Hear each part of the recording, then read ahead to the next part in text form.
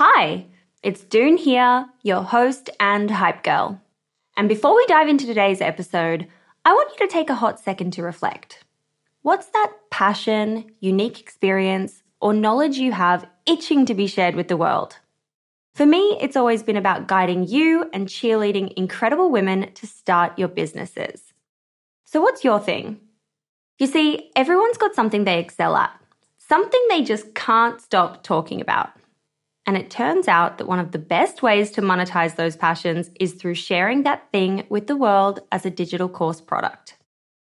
My life's work has been to chat with more than 600 7, 8, and 9-figure e-commerce founders. And it's through those conversations that have led me to creating a foolproof playbook and my go-to guide for early-stage founders in the form of my first ever digital program, E-commerce Fundamentals. But it wouldn't have been possible without Thinkific. The beauty of this platform lies in its simplicity. Cute templates and a super easy to use editor. No coding headaches, no tech-induced stress, just pure focus on what matters most, the content. So if you've ever been curious about building a course to teach your passion, this is the way to do it. The genuine support from the Thinkific team turns it from this lonely, confusing headache into the most fulfilling and easy project. Go to the link in my show notes to get a free trial on me.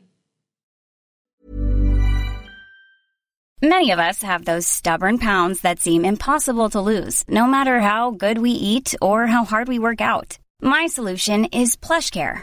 PlushCare is a leading telehealth provider with doctors who are there for you day and night to partner with you in your weight loss journey. They can prescribe FDA-approved weight loss medications like Wegovy and Zepbound for those who qualify. Plus, they accept most insurance plans. To get started, visit plushcare.com/weightloss. That's plushcare.com/weightloss. I'm Sandra, and I'm just the professional your small business was looking for. But you didn't hire me because you didn't use LinkedIn Jobs. LinkedIn has professionals you can't find anywhere else, including those who aren't actively looking for a new job, but might be open to the perfect role, like me. In a given month, over 70% of LinkedIn users don't visit other leading job sites. So if you're not looking on LinkedIn, you'll miss out on great candidates like Sandra. Start hiring professionals like a professional. Post your free job on linkedin.com/achieve today. There's never been a faster or easier way to start your weight loss journey than with PlushCare. PlushCare accepts most insurance plans and gives you online access to board-certified physicians who can prescribe FDA-approved weight loss medications like Wegovy and Zepbound for those who qualify. Take charge of your health and speak with a board-certified physician about a weight loss plan that's right for you. Get started today at plushcare.com/weightloss. That's plushcare.com/weightloss. plushcare.com/weightloss. Wow. Nice. Yeah. What you're hearing are the sounds of people everywhere putting on Bombas socks, underwear, and T-shirts made from absurdly soft materials that feel like plush clouds. Yeah, that plush. And the best part? For every item you purchase, Bombas donates another to someone facing homelessness. Bombas. Big comfort for everyone. Go to bombas.com/ACAST and use code ACAST for 20% off your first purchase. That's bombas.com/ACAST. Code ACAST. Hey, it's Ryan Reynolds, and I'm here with Keith, co-star of my upcoming film, If, only in theaters May 17th. Do you want to tell people the big news? All right, I'll do it. Sign up now and you'll get unlimited for $15 a month and 6 months of Paramount Plus Essential Plan on us. Mintmobile.com/switch. Upfront payment of $45 equivalent to $15 per month. Unlimited over 40 gigabytes per month. Face lower speeds. Videos at 480p. Active Mint customers by 531.24 get 6 months of Paramount Plus Essential Plan. Auto renews after 6 months. Offer ends May 31st, 2024. Separate Paramount Plus registration required. Terms and conditions apply if rated PG.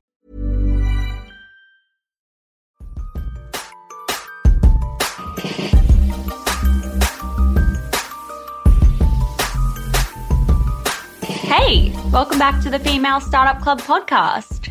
Just wanted to drop in here and give you a heads up that today's episode is something a little different. And for the first time ever, you'll be hearing a guy on the show. This was actually an interview I did a couple weeks back on the My Millennial podcast with Glen James, and I had so much fun in this episode that I really wanted to share it with you because it goes into detail about my story and a bit about my background, what I'm really excited about at the moment, and just talking about startups and investment in general. If you love this episode, please let me know because I'm thinking maybe I might do more of these and still share them in our podcast. So yeah, let me know. Slide into my DMs. I hope you enjoy it.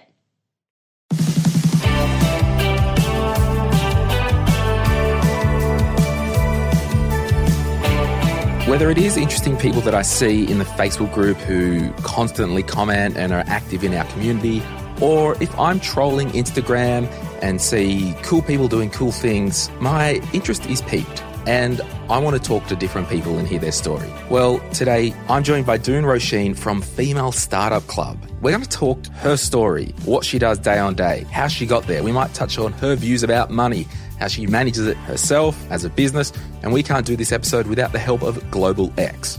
From adding some shine to your portfolio with GOLD or bringing a spark with WIRE, Global X offers a wide range of commodity-focused ETFs. They're here to give Aussie investors cost-effective exposure to the most compelling opportunities in commodity markets, including green metals like copper and lithium, carbon allowances and hydrogen. To learn more and before you start investing, please read the applicable PDS and TMD from globalxetfs.com.au. There's also a link to Global X in the show notes.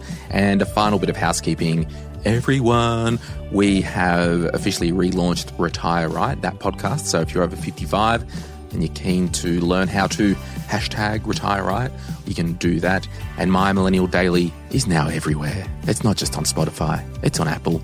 So if you want 10-minute daily clips from the best of all the shows that we do, you can check that out right now. Doone, you ready to have a chat today? I mean, I love to chat. Let's go. All right, you're listening to My Millennial Money. My name's Glen James. Let's get it on.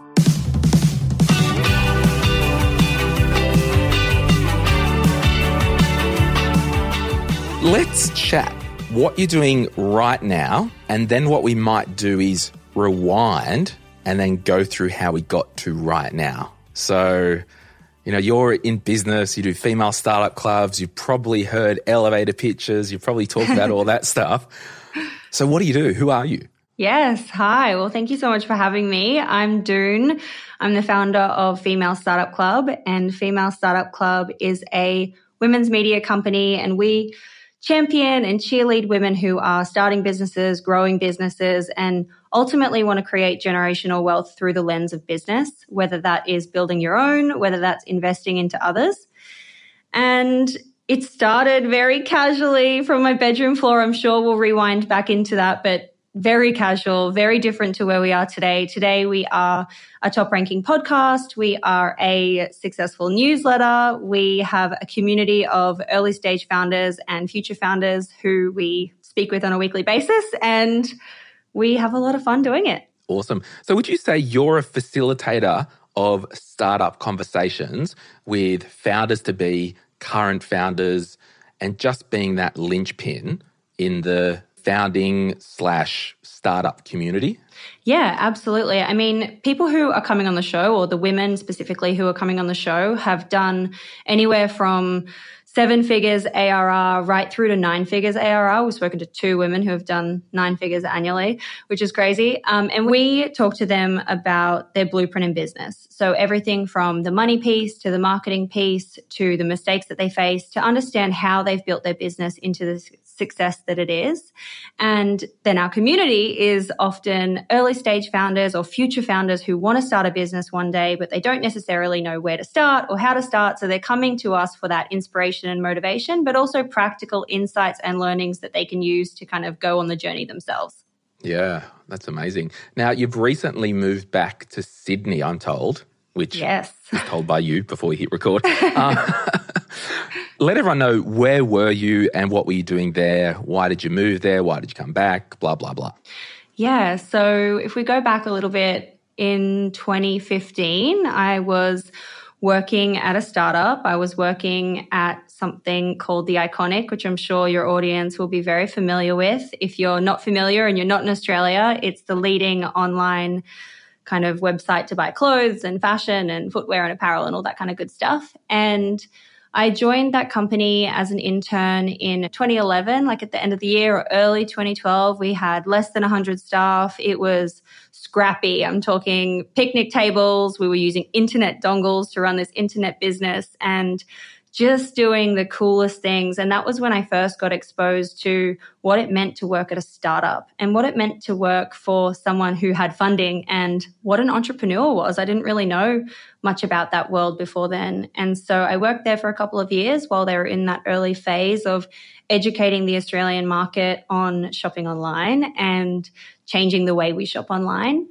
And around the end of 2014, I decided I was ready for a change. So I got myself ready. I packed my bags and at the beginning of 2015 moved over to the UK to London. And I've been there for the last 8 years and it's been quite a journey. I moved over kind of freelancing, working for Finder.com, which I'm sure a lot of you will also know being in the Australian landscape, but also in the US and the UK.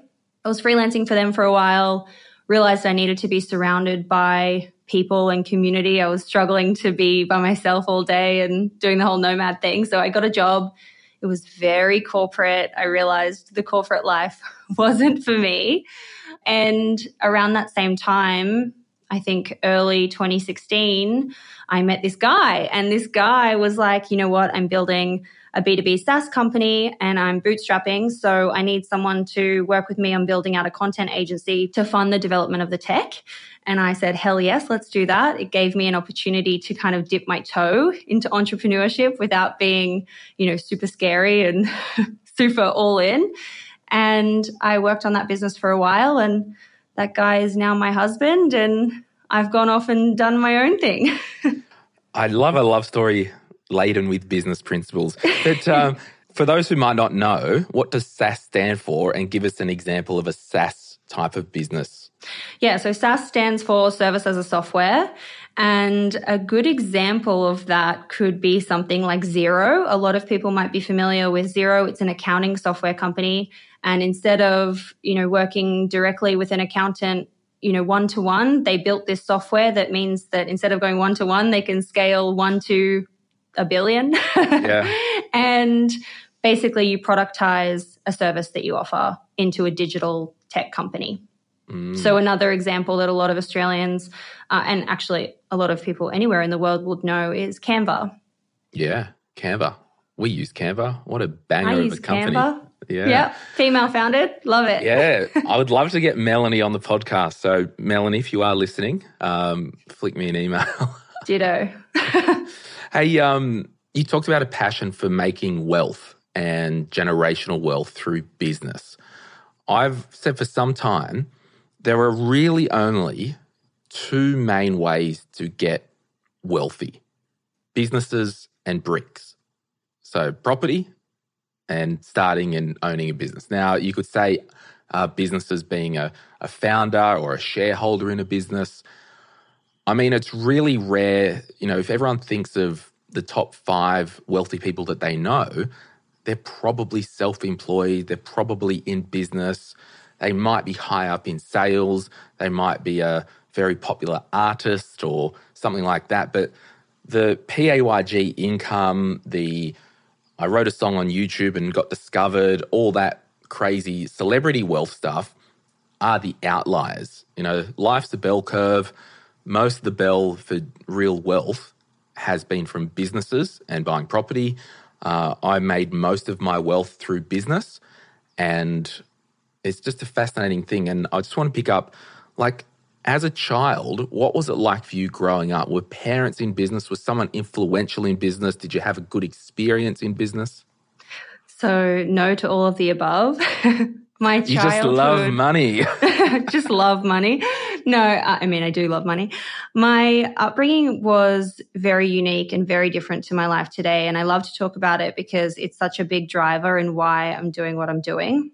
So to paint the picture, I grew up with a single mom. I was an only child. I grew up in the middle of the bush in Australia, living off the land. We just didn't have a lot. We were really poor. So we had an outside toilet. We didn't have electricity when we first moved onto the property, all the things. And it was bloody tough. It was a very beautiful and idyllic upbringing, but it was also really hard for my mum.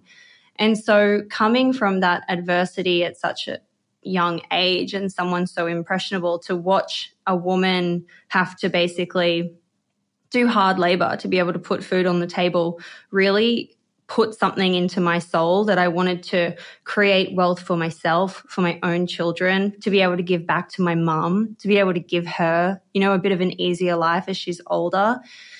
It was definitely a big, shaper for me in my early years. And the world was really different for my mum. She only had the opportunity to do hard labor in terms of cleaning or, landscaping, gardening, whatever. Whereas the internet really changed everything. The internet changed, the power and the opportunity for everyone, for you, for me, just with having an iPhone and being able to get out there and try.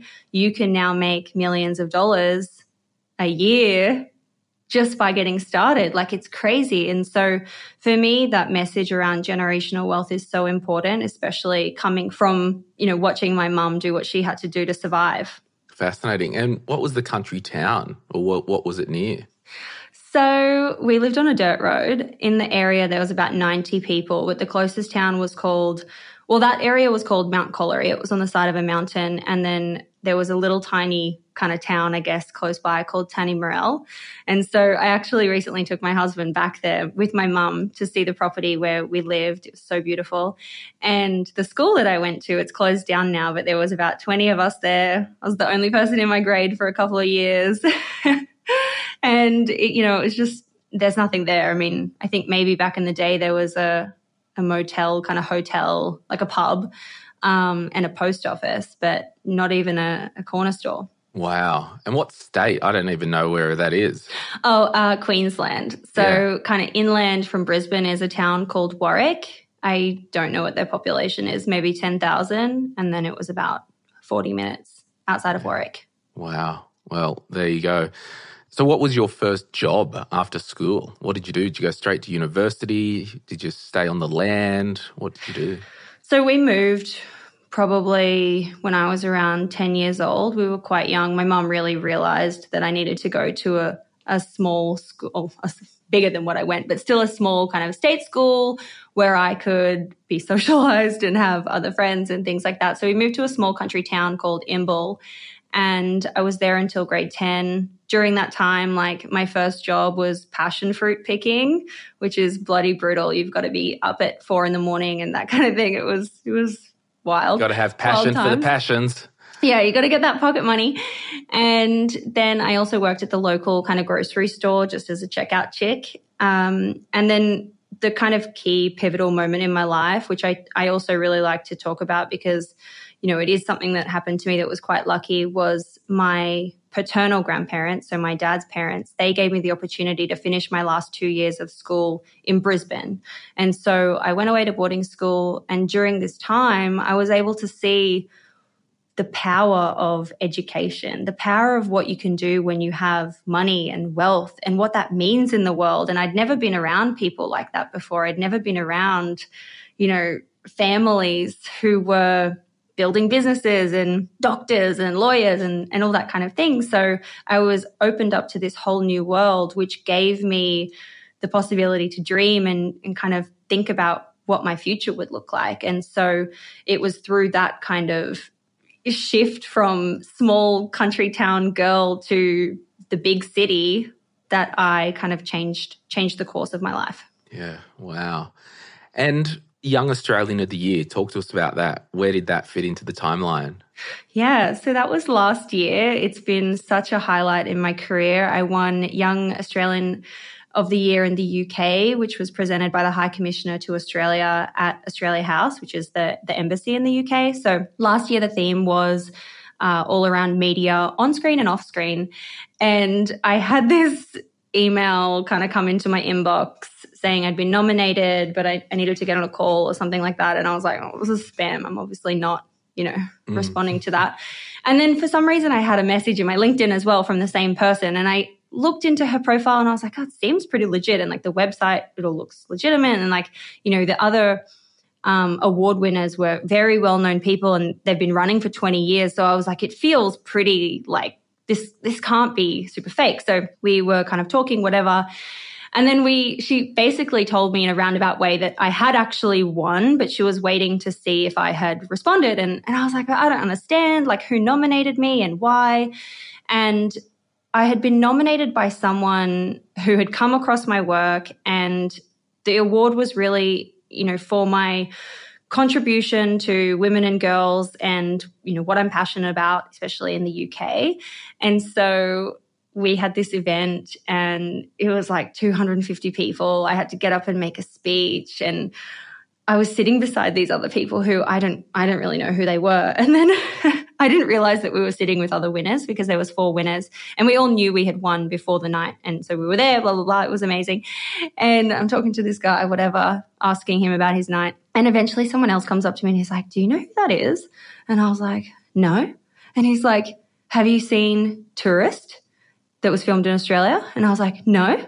And he's like, have you seen, and said something else. And I was like, no, I haven't seen it. And he's like, have you seen 50 Shades of Grey? And I was like, yeah. And he's like, it's that guy. It's Jamie Dornan. And I was like, oh, that's so funny. And then he had won like an honorary award for his work in Australia. Anyway, long story short, I get up and make this speech. It's, so thrilling. I was so excited. And from that, what happened, which was really crazy, after winning that award, I was invited to Buckingham Palace to meet the King of England for, again, recognition of my work and my contribution to culture and community within the Commonwealth. And so I, got my Sunday best on, went to Buckingham Palace and got to meet the King of England, which was just an absolute highlight of my career. Wow. It's amazing. How is Charlie? He's pretty good, actually. I met Charles and Camilla. They were both, I was actually really surprised. The whole thing was quite overwhelming, but he really gave me a minute. He gave me a couple of minutes. He was talking with me about Female Startup Club. We were having jokes. It was bizarre and amazing, and something I'll remember forever.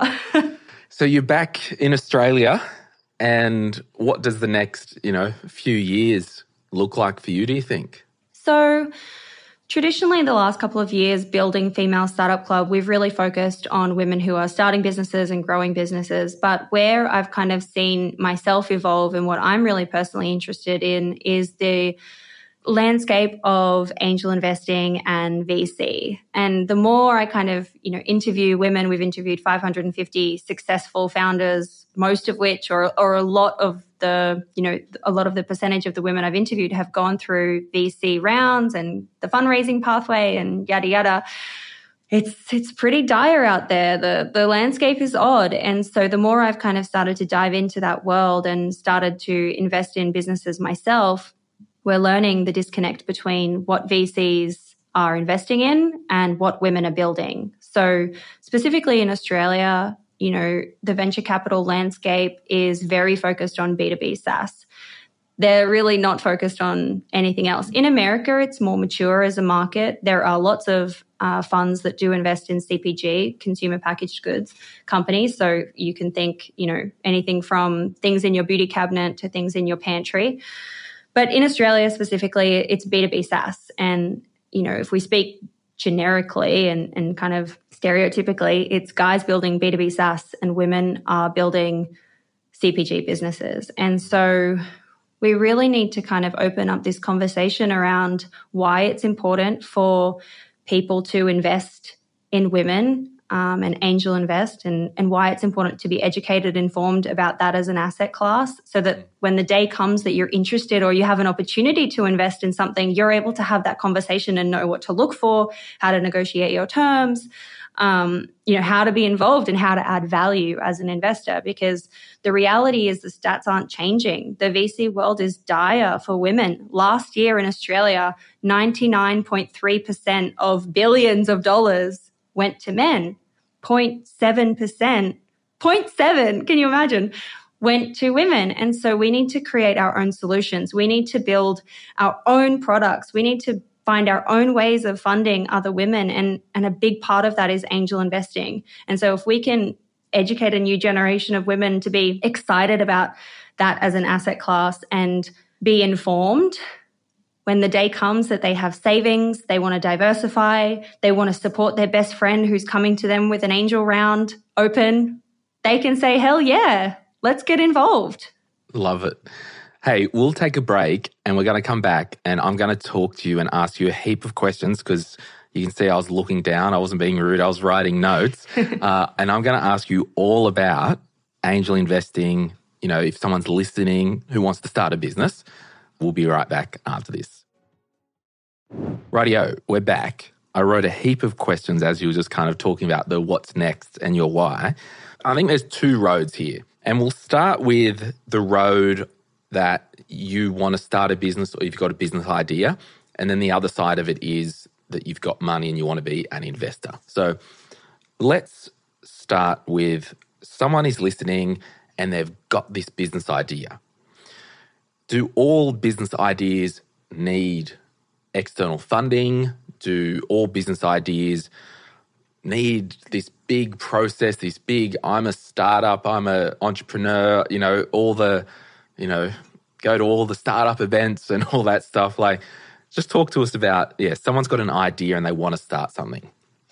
So the answer is absolutely not. You do not need funding to get started. You don't need to have, this big flashy startup thing. And I think we get caught in the trap often of seeing XYZ in Forbes, and the media really paints this picture of the glory of the fundraise. But fundraising is just such a big pathway. You are essentially committing to a very long-term partnership with someone else who in some ways is like a boss. They're funding your business, so you have to answer to them. So to go down the pathway of funding and going into the VC world, it really is a big decision that shouldn't be taken lightly. Now, just one more thing before we go into like how you can start a business on kind of a smaller, scrappy way. Also, if you have an idea and you're going to go out and raise funding straight away and get money, you're coming at a place from an idea only, so you don't have any leverage. You're basically going to have to sell more of your company because you don't have any proven traction or whatever it might be.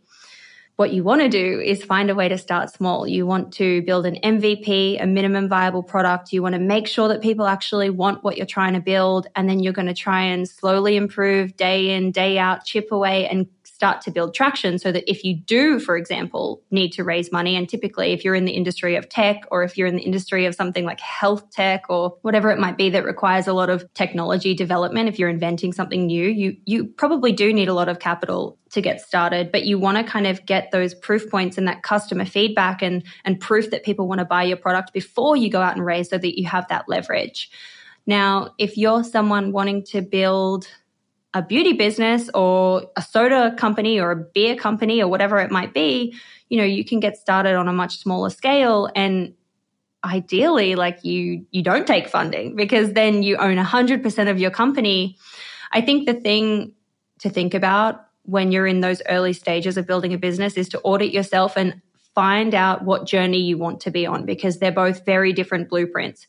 You could be like, hey, my goal is just to make a couple $1 million a year with a good profit margin, have a great lifestyle, travel all the time, yes, be stressed and all that kind of stuff, but kind of live on your own terms and build the business the way that you want to build it. Or you might be like, hey, I am the next Melanie Perkins. I need a lot of money for capital. I am prepared to sell my soul for the next 10 years and go down this very specific blueprint of a journey to potentially reach, this massive exit one day when you sell the company and for hundreds of millions of potentially billions of dollars.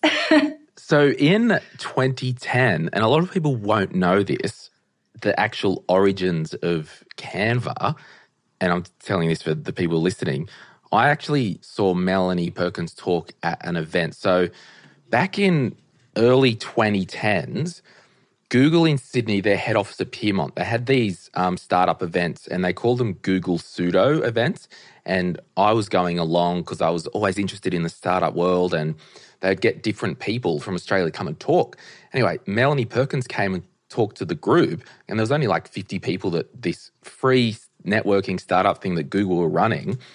And at the time, Canva was actually doing yearbooks for schools. So everyone, you do your year 12 yearbook. Well, Canva was providing the template to schools so they could just log in, do the yearbook themselves, click print.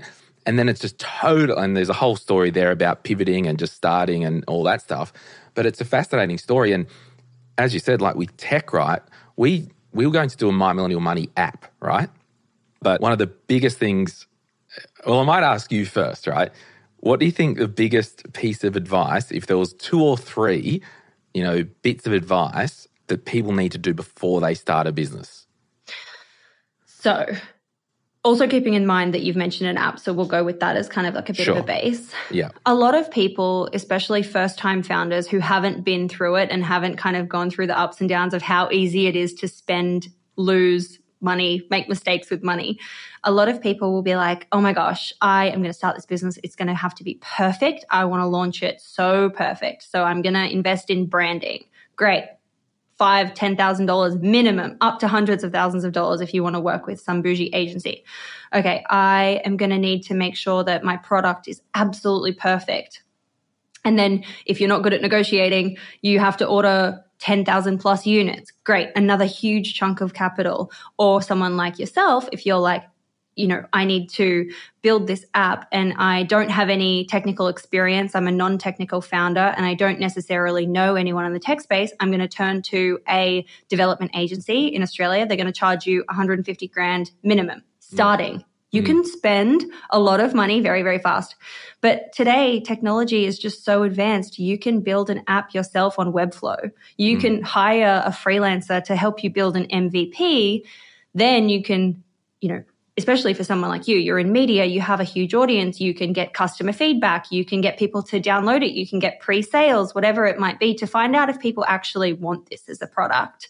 Before you go down the pathway of investing, $150,000 to build an app, because a lot of the time what I've seen and what I've heard is that people have this great idea, they don't do market research, they don't do, beta groups and MVPs and all this kind of thing, they develop the product, they spend 100 grand, whatever, no one wants it.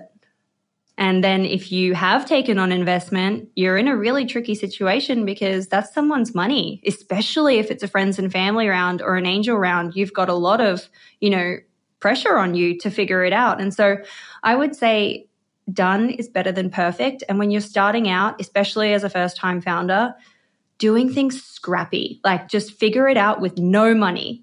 Yes, you might need to pay, a subscription here or there or a couple $1,000s for something very specific. But how can you start with, under $5,000? How can you start for free? And that might be, okay, we're going to get 10 focus groups over the next couple of months, and we're going to really sit beside them and talk to them to understand what their challenges are, to understand what the problems are so that you know what you're solving for. Because yes, maybe it's something that you face, but maybe other people are solving it in a different way and it's not really something that needs to be solved with your solution. So I would say always start by just like not spending money, spending the money first, because you're going to want that money down the track. Because if it works and people are like, hell yes, I will pay for this, then you're like, okay, now we've got it. Now we've hit that kind of gem. We need to invest in that, whether that's through the team or marketing or the development of the tech or ordering units if it's a product-based business. That's so amazing what you said. And when I first asked you, I wrote something down and you basically said it. Look at that on the screen. So yeah. What did I write in sloppy handwriting? Know your market. Yeah. Because everyone has a freaking idea. But the problem is most people's ideas suck. And we need to get it out of our head. We need to get it out into the market. We need to fail and then regroup.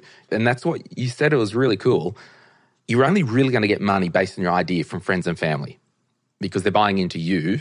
Yeah. And out of whether it's guilt, whether it's compassion, whether it's, oh yeah, you're right.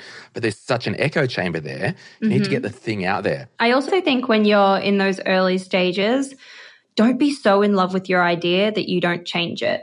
Because a lot of the time you might have an idea and then you start talking to people, speak to everyone you possibly can, because the more you get your idea out there, especially outside of your friends and family group, You start to see people's facial expressions. You start to understand what people are saying. And then when you actually start actively listening, you start to uncover other problems. And you're like, oh, I hadn't thought of that. That's really interesting. And that's probably more important. You know, exactly what Canva did.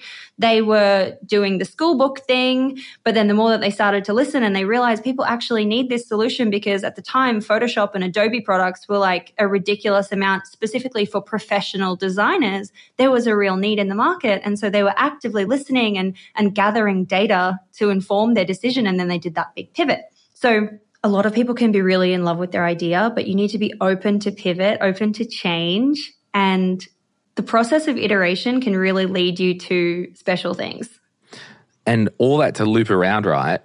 When I talked about we wanted to start an app, I'm like, okay, well, we need to get some data and test the market. So we actually got Alex, who listens to this podcast. She's like, yeah, I'll take care of it. I'll research. I think Jess Canals, my team, talked to a whole heap of our users. And then what we kind of did, we did the bit of a cost benefit. And then, like you said, it was like 150 grand to rock up, basically. And then we're like, at the end of the day, the commercials of it doesn't stack up. There's no point with the size of our audience, with the amount of people that would use it, that we would be able to recoup that money. Or if we were, maybe if it was 20 grand, sure, I could probably sell some ads, but the size we were at the time, I wasn't spending 150, 200 grand for something that wasn't core business. So, it's about knowing and looking at the cost benefits, right?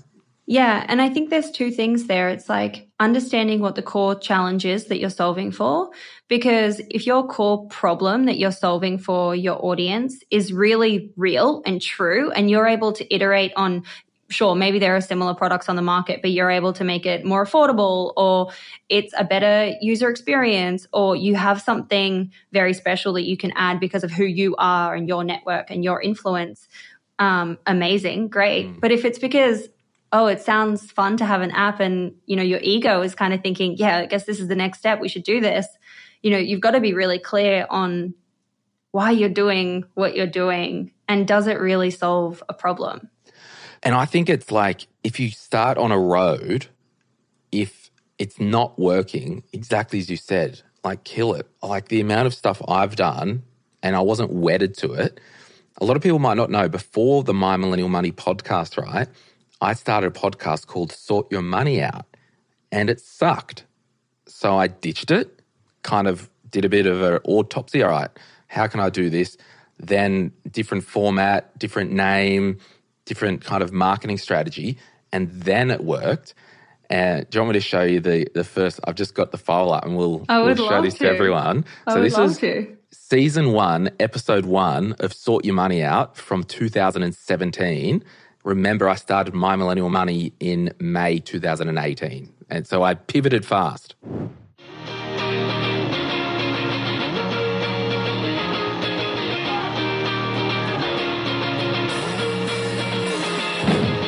Welcome to the Sort Your Money Out show. I'm your host, Glen James. This is a show about money. It's about personal finance, investing, small business, everything in between. If you want to be encouraged, stay encouraged, have a bit of fun, you're in the right place. I'll be with you right after this. So basically, similar to what we're doing now, but I just completely changed everything up and went again. I mean, iteration is key, being able to pivot fast. And also, I think a lot of people are like, well, I've invested so much time, I've invested so much of my own money, I've got to stick with it. But actually, a good entrepreneur is able to be like, yep, this isn't going to work financially, I'm going to cut it. And a good example for me was in 2021, I think it was, I spent a year in R&D, so research and development, to bring a non-alc wine product to market, and that was in the UK. And, we obviously had an audience through Female Startup Club. I had a business partner who was a master sommelier, which is like, one of few in the world. He was French. He was amazing. We had a lot of connections from him. We had the retail connection side of things sorted out. We did this amazing, I did all the things that I just said not to do. We invested in branding. We built this amazing brand, which is still so cool. We trademarked, we did everything. And then when we actually got down to the R&D of it, we went through so many iterations, and one day I said to my husband, I was like, I'm not there. I'm not there. The money, it doesn't make sense. And, non-alc, if you don't have economies of scale because you own a vineyard or you are somehow really deeply entrenched in that industry, the cost, the unit cost is just so high. And a consumer thinks that non-alc should be cheaper because there's no alcohol in it. But the process of making non-alc is that it goes through the full process and it has a final step to then remove the alcohol. So it actually costs more. And when, we were trying to figure out the logistics and product-based businesses, as anyone listening who has one will know, the challenges of the supply chain, especially at that time, coming off the back of COVID or still being in the middle of COVID, it was so tricky. And when we really dug into the numbers and looked at what we would need to invest, I think we cut our losses at about 20 grand US. And I'm so glad because we were about to place the order for the wine, and you can only, buy the grapes once a year. And so we had to basically go from this kind of 20K mark to being like, okay, we're going to invest about 100K to get this thing to launch and then see how we go. And so it requires a lot of upfront capital. And I was just like, I'm not there. This isn't it. This isn't it. And I'm going to cut my losses and I'm going to lick my wounds, but this is the right thing for me. And it's really important that as an entrepreneur, you're able to recognize like when you should pack in the bag and try another idea or iterate or whatever it might be to get to that thing that becomes sticky. Absolutely.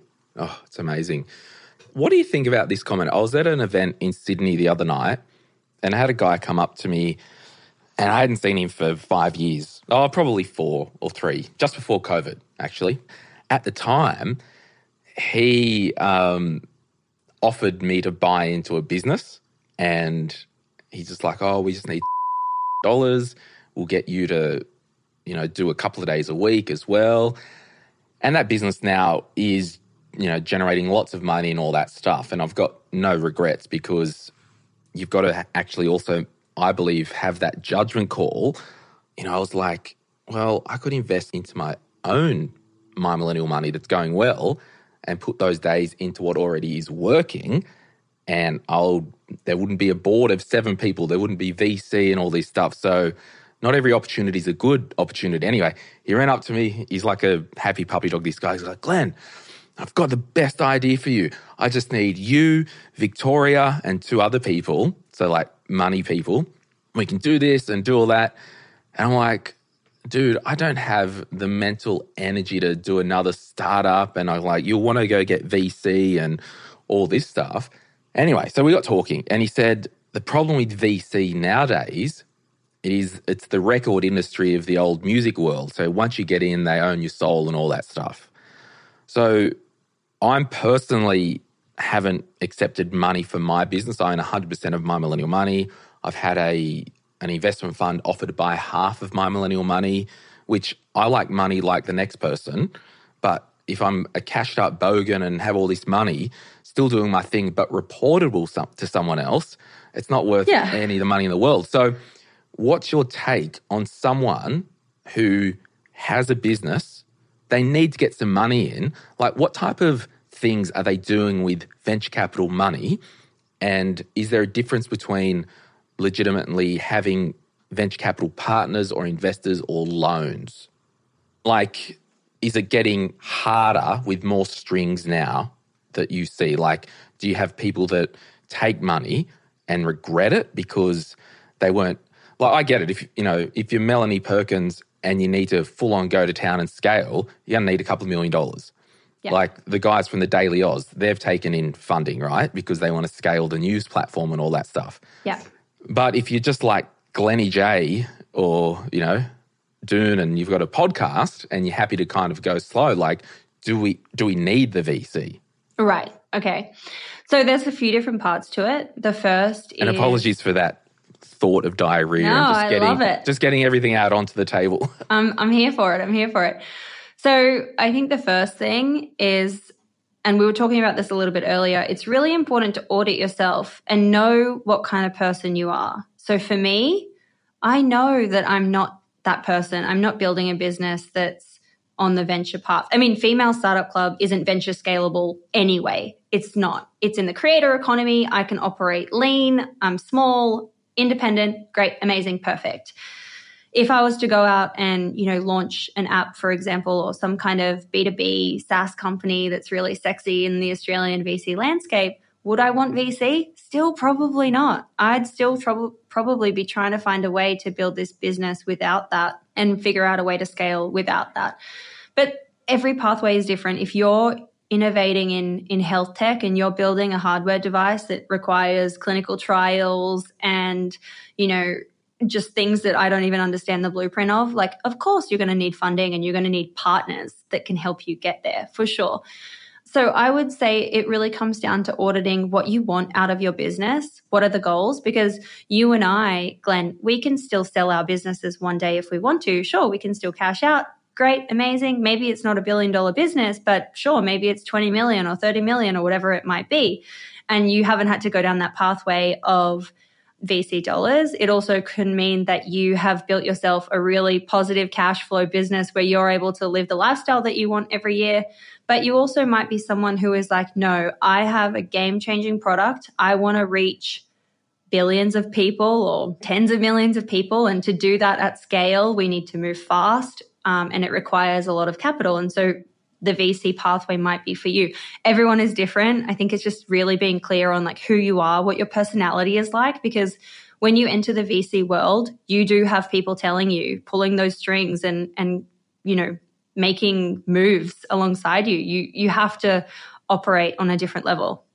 Yeah, and I really think like, in the investment world, how they say past performance is not an indication of future performance. You've heard that saying before. Mm-hmm.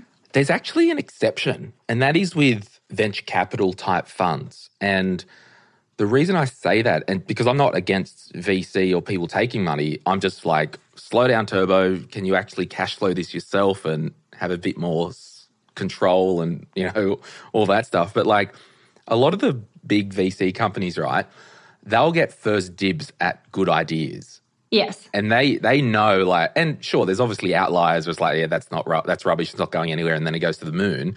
But like a lot of, the big established VC companies, if you invest in their VC funds, usually the past performance is a good indication of future performance because they're good at picking winners. Yes, absolutely. So, I'm just totally not against VC. I'm just probably more like you, like just caution if you've got this idea, get out there, get it moving. Sure, maybe set up the right structures to start with, whether it's a family trust that owns shares in the company or a unit trust. Like get that right advice from day one. I met a guy who owned $400 million of a company on his own name. Like wild, right? Wow. In fact, it's actually public. It was Fred Chebesta when I interviewed him on the podcast. His share in Finder, he told me that it was in his own name, like most of it. So wild, I feel like right? that opens you up to liabilities, no? It's wild.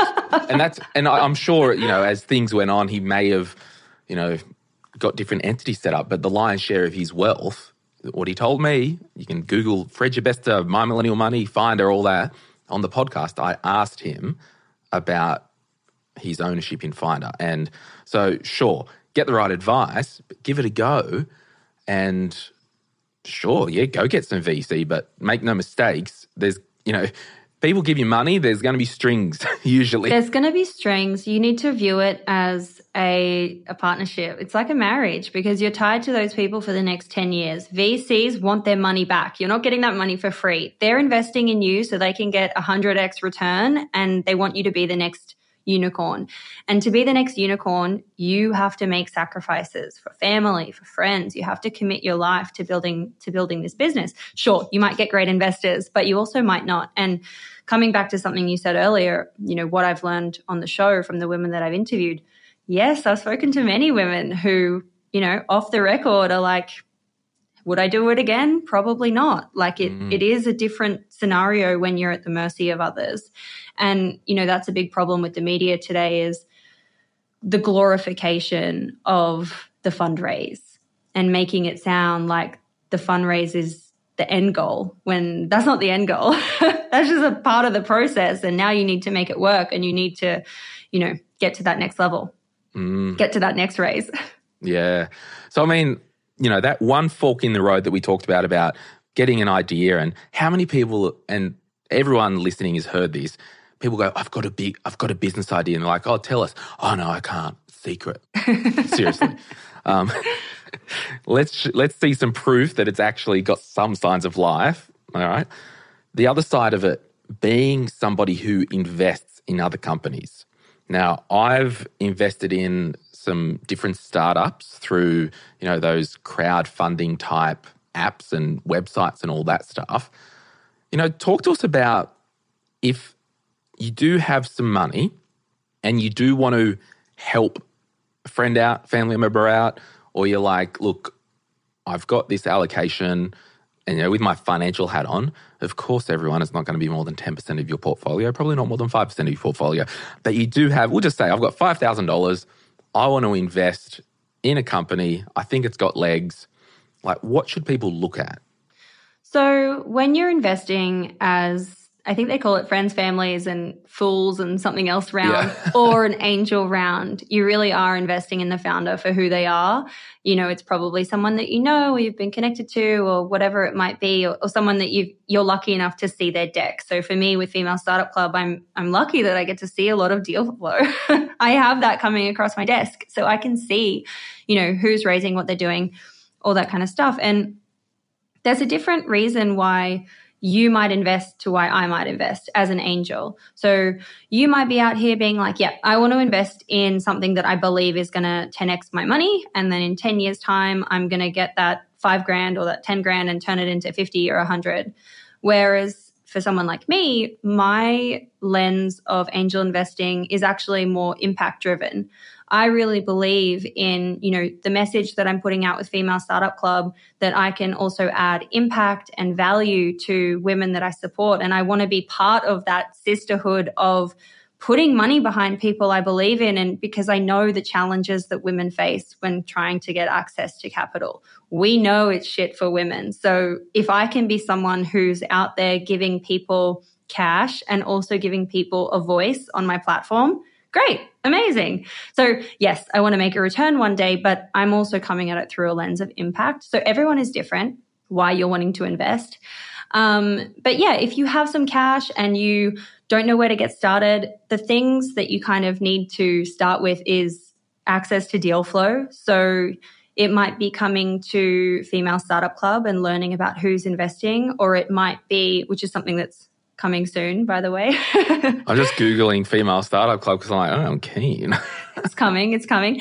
Or you might be joining, a local angel syndicate who basically, instead of you personally doing your due diligence, so for me, I would be doing my own due diligence into people that I'm investing in. You join a syndicate, they do it for you, but, they have specific terms of how much blah, blah, blah, blah, blah. And then there are, like you mentioned, platforms in the Australian market and internationally that you can invest in as a retail investor versus a sophisticated investor. And I'm sure your audience knows the difference, but a sophisticated investor, to be someone who participates in a syndicate, for example, you need to tick certain boxes. It's a certain amount of annual salary for a number of years and a certain amount of I think it's $1 million or $2 million in assets. And so the problem with that and why this system is flawed is oftentimes women don't meet that same criteria the same way that men do. So, it creates this ripple-on effect where, of course, men get richer, women don't get richer.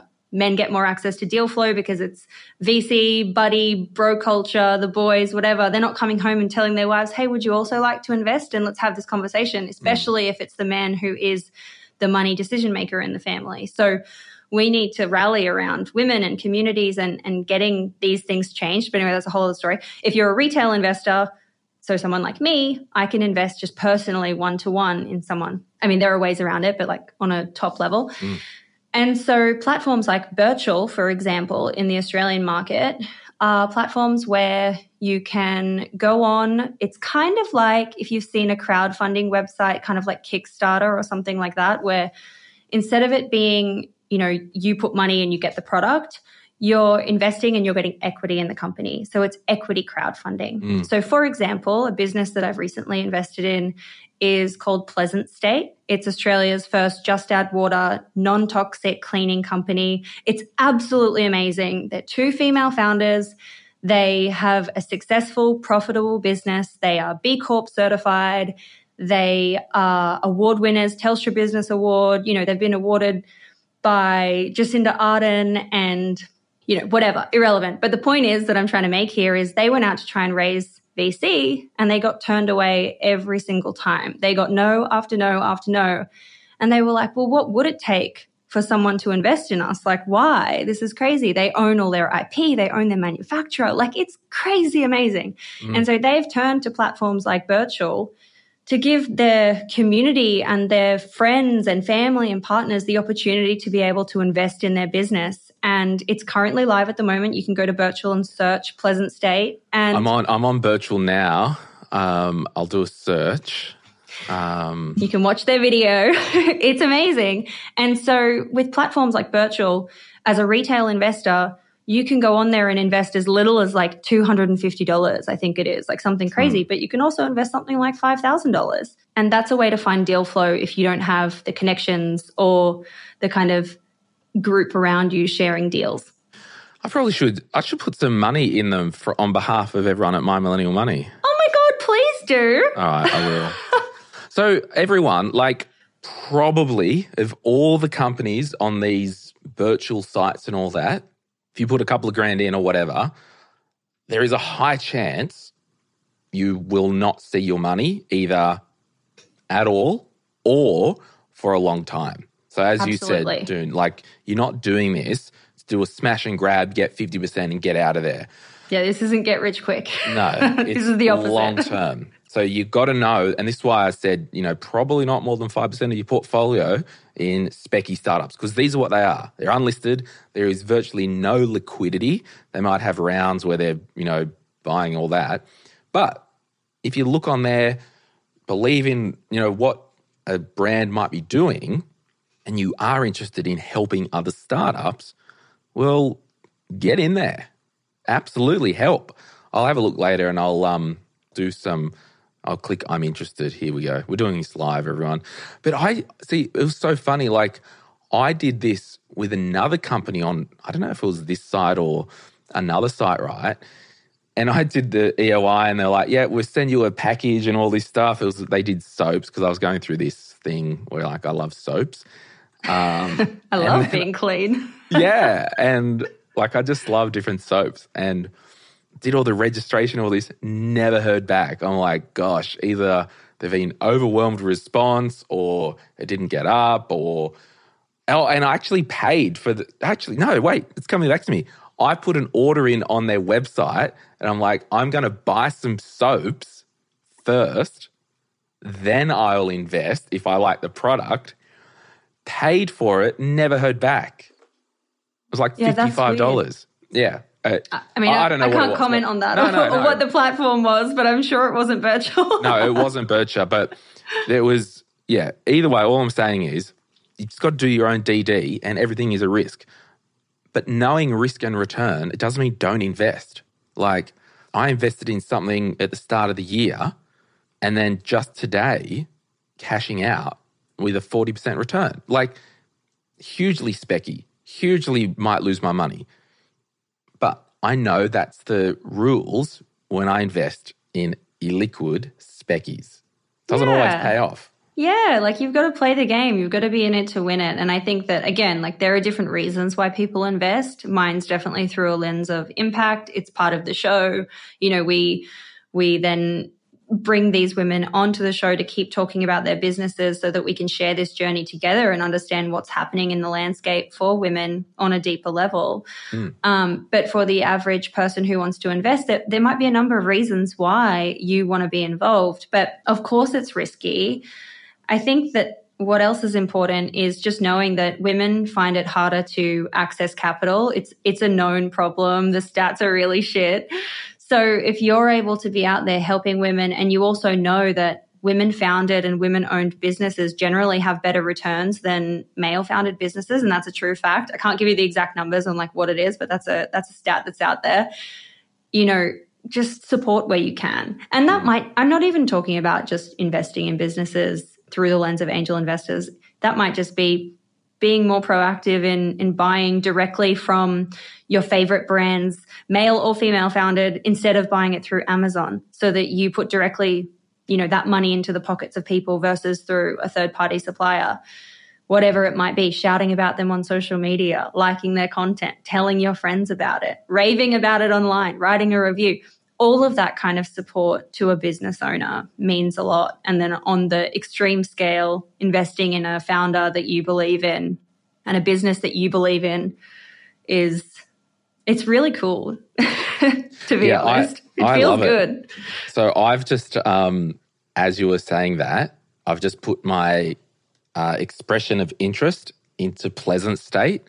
I'll probably put dollars in on behalf of everyone at My Millennial Money. Oh my God, that's so cool. Everyone, don't do this just because I'm doing it. I'm just doing this as some goodwill to support some, female founders. I'm going to jump on and probably buy the product as well. They've got active product, obviously, don't they? Yeah. It's great. I use it in my kitchen. They've got products for under the kitchen sink, in the laundry. But yeah, I mean, this is just so fun. And the good thing about technology now, it's two ways. One, it allows us to look at different ideas, invest in companies like Pleasant State, or if you are a company like My Millennial Money, for example, or your business, you don't have to spend $200,000 on a tech solution because there might be a tech stack that you can white label. I looked at it all, but then it just was like, we've got to focus on our core business, and that's doing good podcasts. So tech is really cool, but just because you can doesn't mean you should. Yeah, and now there's a lot of no-code options as well. And off the top of my head, I think Bubble's one of the most known ones. And I've even read some stories of startups who were built on no-code platforms like Bubble being acquired. So the world is changing, especially with everything to do with AI. We're going to see a lot of shifts, and that, I think, I'm not talking about deep tech where that technology piece is very, very important and whatever. I'm talking about kind of the apps and the easy functionality that already exists in the world that you can piece together on these no-code platforms. Everyone has an opportunity to create something at a lower cost. So there you go, everyone. Support other people in life. Whether it is calling someone and asking how they are, sending them a text, sending them a voice memo, whatever, or whether it is investing in a startup, if you can.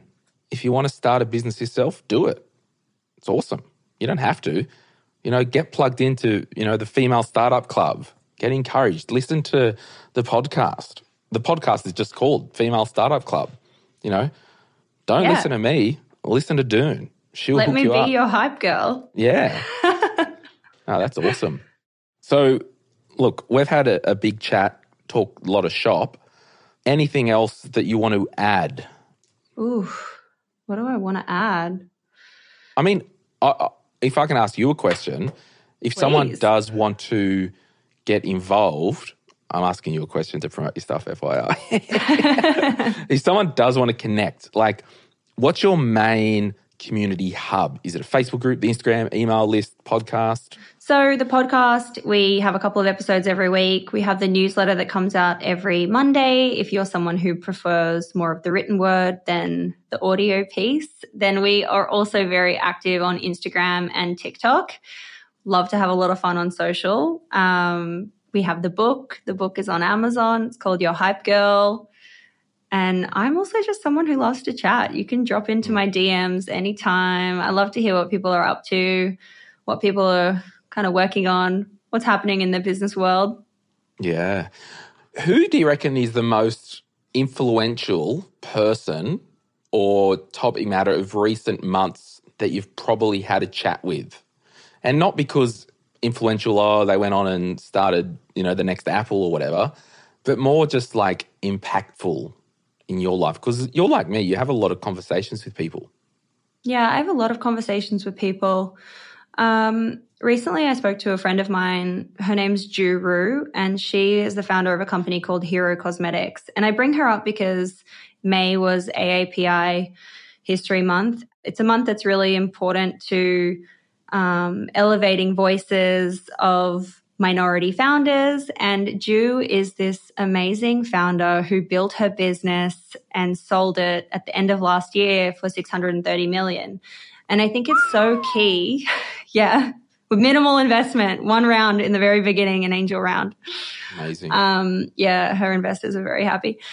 So, speaking with women like her is critical because she is a role model to so many women.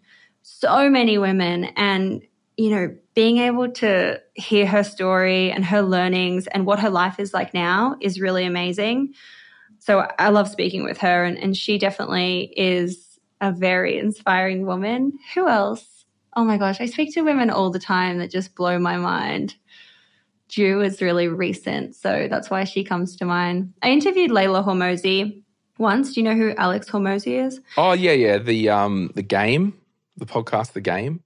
He did the gym stuff. Yeah, he did the gym stuff. He owns acquisition.com. Well, they both, Layla and Alex, own acquisition.com, and, they do 100 million revenue in a year and blah, blah, blah, all that really great stuff. But they're bootstrap founders. They built these amazing businesses. So that's really, it's just important to have voices that you can look to and be like, it is possible, especially as women. It is possible. We have role models that we can look to who have gone all the different kind of pathways, bootstrapped, funded, angels only, that kind of thing. Do you ever do live meetups in like Sydney or Melbourne or anything like that?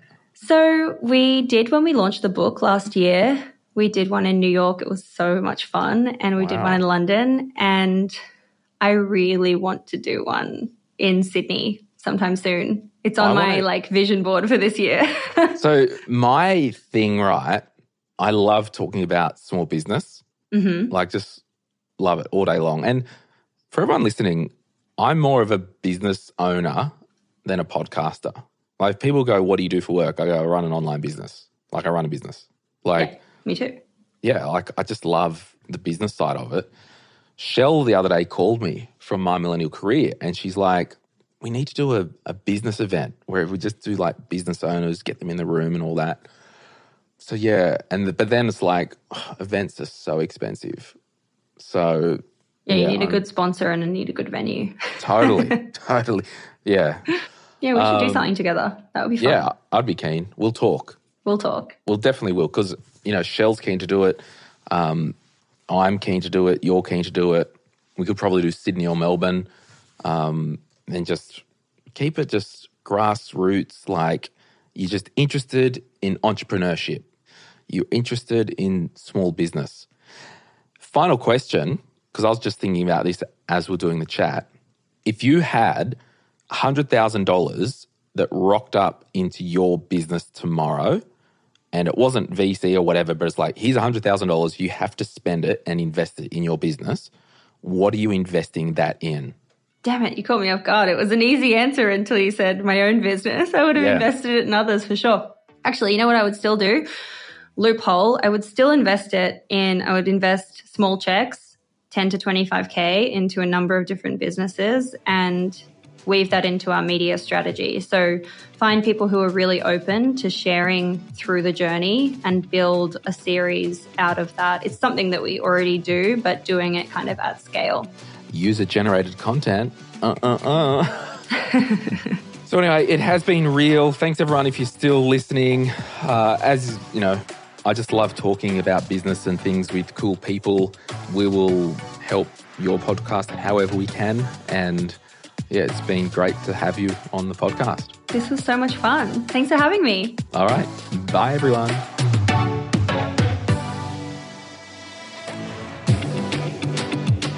We acknowledge the Awabakal people, traditional custodians of the land on which our studio sits, and pay respects to their elders, past, present, and emerging. We extend that respect to Aboriginal and Torres Strait Islander peoples who may listen to our podcast. My Millennial Money supports a variety of charities, and we encourage you to consider giving as part of your overall financial strategy. If you would like some giving options, or if you're unsure about which charity you can support, head to mymillennial.money/charities for more info. This podcast is for education and entertainment purposes. Any advice is general financial advice only, which does not take into account your objectives, financial situation, or needs. Because of that, you should consider if the advice is appropriate to you and your needs before acting on the information. If you do choose to buy a financial product, read the product disclosure statement, target market determination, and obtain appropriate financial advice tailored to your needs. Simo Interactive Proprietary Limited, the publisher of the podcast, and Glen James are authorised representatives of Money Sherpa Proprietary Limited, which holds financial services license 451289.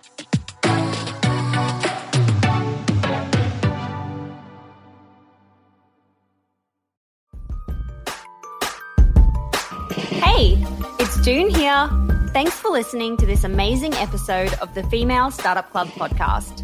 If you're a fan of the show and want even more of the good stuff, I'd recommend checking out femalestartupclub.com, where you can subscribe to our free newsletter. We send it out weekly, covering female founder business news, insights and learnings in D2C, and interesting business resources. And if you're a founder building an e-commerce brand, you can join our private network of entrepreneurs called Hype Club at femalestartupclub.com/Hype Club. We have guests from the show joining us for intimate Ask Me Anythings, expert workshops, and a group of totally amazing, like-minded women building the future of D2C brands. As always, please do subscribe, rate and review the show, and post your favorite episodes to Instagram stories. I am beyond grateful when you do that.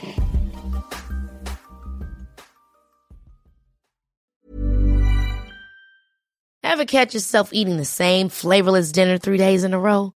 Dreaming of something better? Well, HelloFresh is your guilt-free dream come true, baby. It's me, Keke Palmer. Let's wake up those taste buds with hot, juicy pecan-crusted chicken or garlic butter shrimp scampi. Hello Fresh. Stop dreaming of all the delicious possibilities and dig in at HelloFresh.com. Let's get this dinner party started.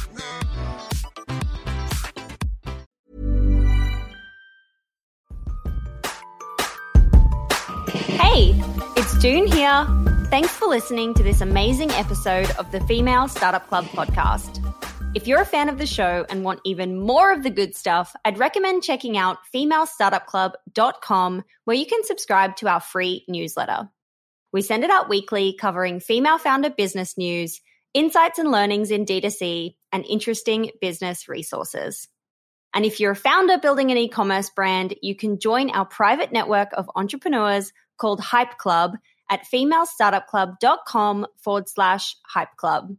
We have guests from the show joining us for intimate Ask Me Anythings, expert workshops, and a group of totally amazing, like-minded women building the future of D2C brands. As always, please do subscribe, rate and review the show, and post your favorite episodes to Instagram stories. I am beyond grateful when you do that.